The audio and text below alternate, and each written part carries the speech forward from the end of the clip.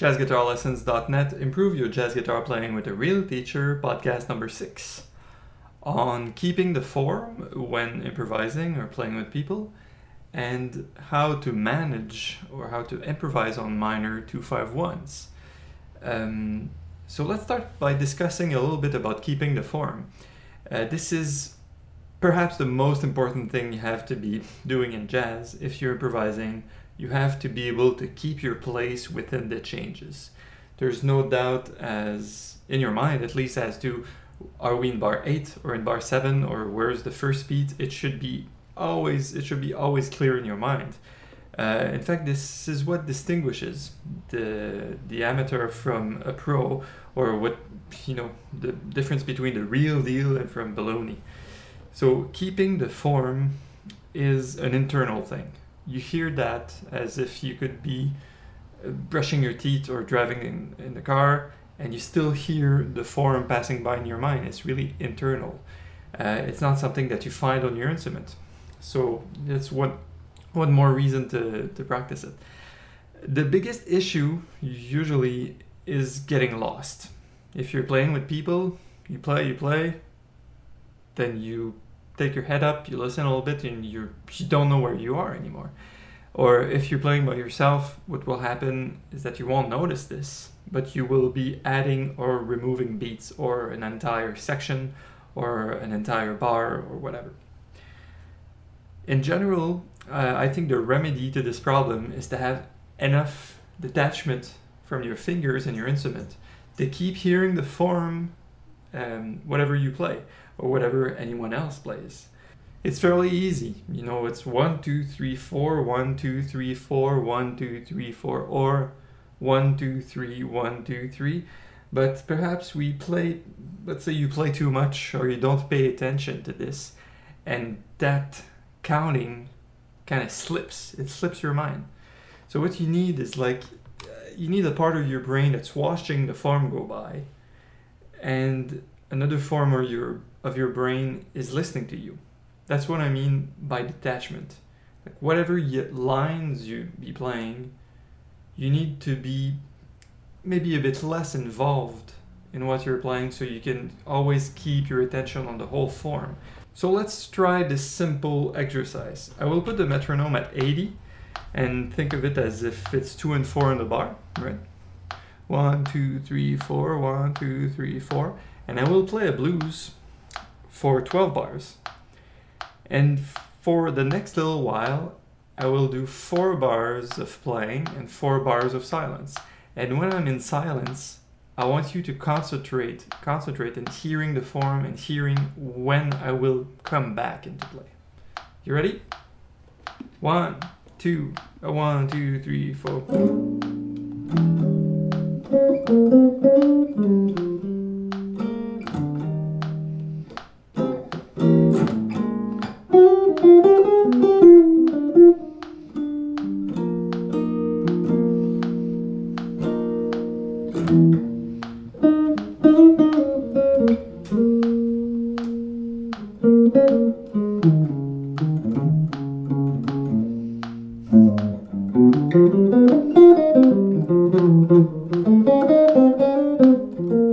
Here we go.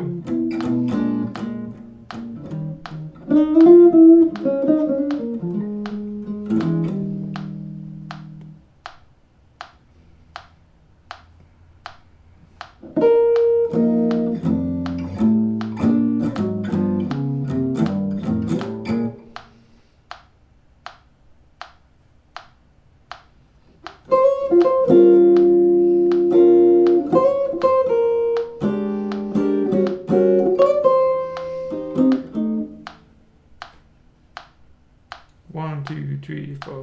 That's the top. Cool. So hopefully you followed when I did 4 bars of silence. Sorry.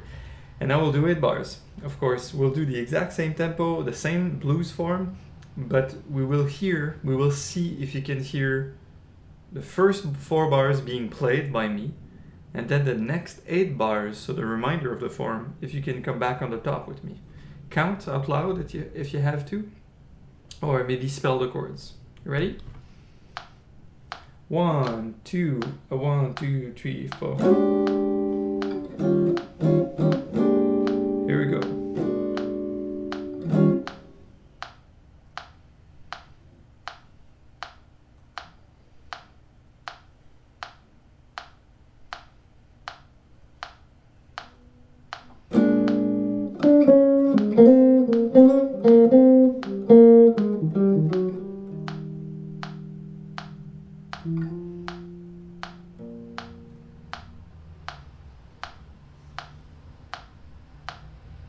One, two, three, four. 4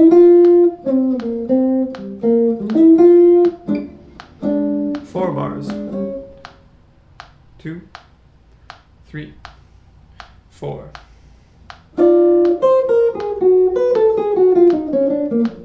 8, watch out. Top.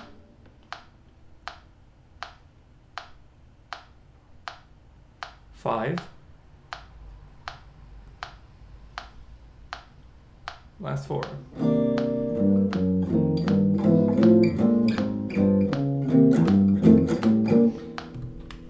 So if you're having trouble hearing this, it means that your sense of form is something that you should be really working on.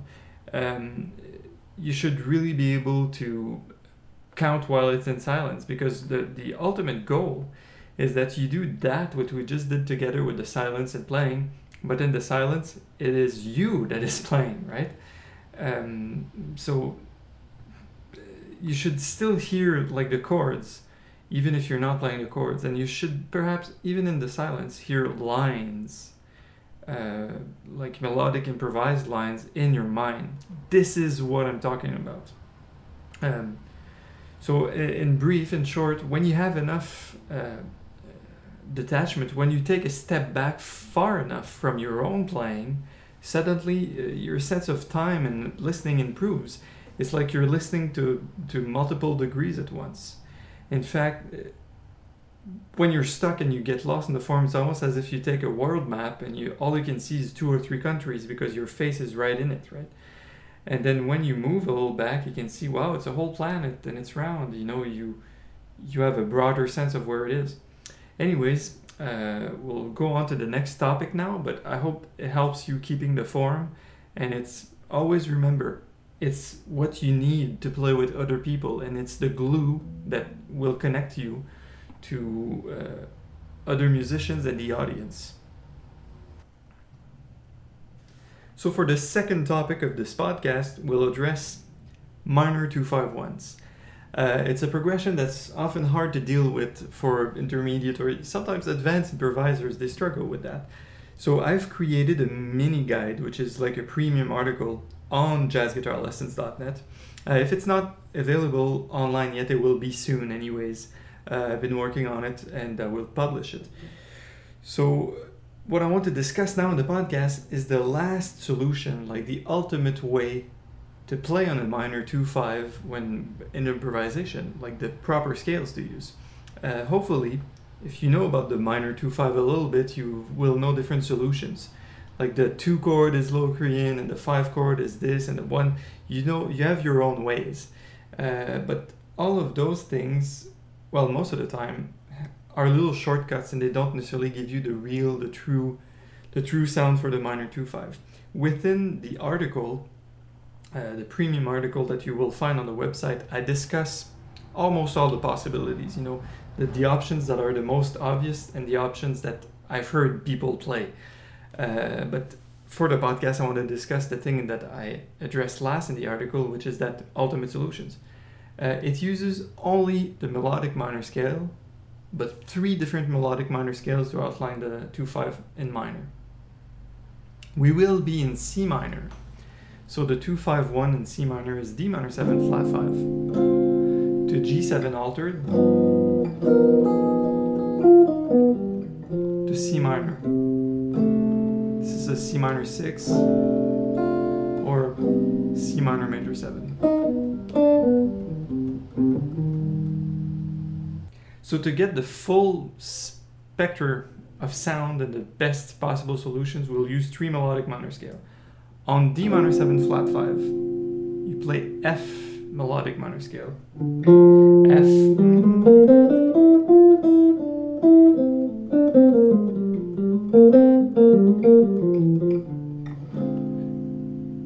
That's on D minor 7 flat 5. On G7 altered, you play A flat melodic minor.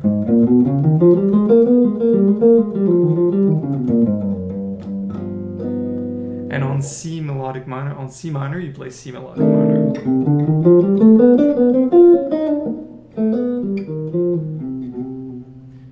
So that's your approach.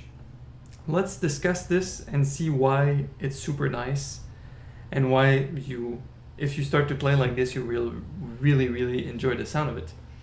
When you're playing on the 2 chord on D minor 7 flat 5, what is that F melodic minor? Well, you can think of it this way. The D note is the 6th note, the 6th mode of F melodic minor. F, G, A flat, B flat, C, D, 1, 2, 3, 4, 5, 6.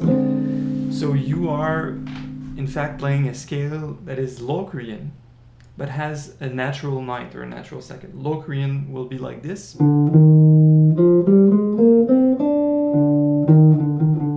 While our Locrian natural 9 from F melodic minor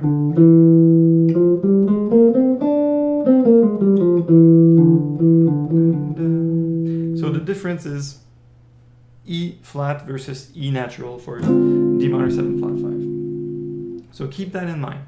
We're moving on to the next G7 altered. The altered scale is in fact you take G, you go up a half step, and you go in A flat melodic minor. It gives the altered scale the super Locrian or whatever that people want to call it. So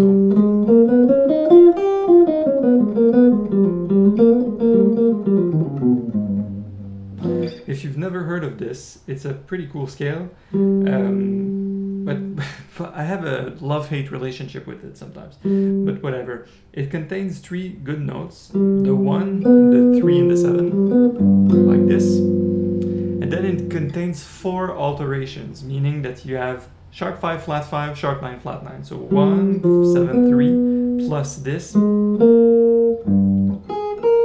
That's flat 9 and sharp 9, and flat 5 and sharp 5.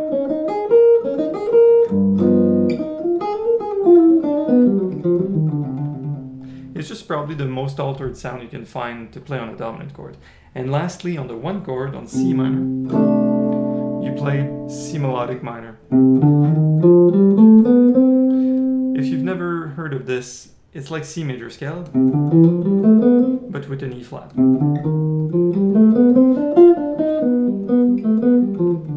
Okay, so to take a step back and broaden the perspective here, we play on 2-5-1 in C minor, and we play F melodic minor, A flat melodic minor, C melodic minor, F, A flat, C. Do you hear this is a minor triad, F, A flat, C? So what you can tell yourself in your mind, it's an F minor triad. So it's a triad that's built on the 4th degree of the tonic. Tonic is C, right? C, 1, D, E, F is 4. So you think of C minor, then you say, all right, what's the minor triad built on the 4th degree? Well, it's F. And you take those 3 notes, you take F, you take A flat, and you take C. And you use those 3 scales, F melodic minor, A flat melodic minor, C melodic minor, to outline your 2-5. It would be very good if you could take a look at the article at least, or if you can try to find other keys in which you could apply this. But before I leave you for this podcast, I will be improvising a little bit on 2-5-1 in C minor like this with simply the appropriate scales to give you an idea. Thanks for listening. See you next time. 1, 2, 1, 2, 3, 4.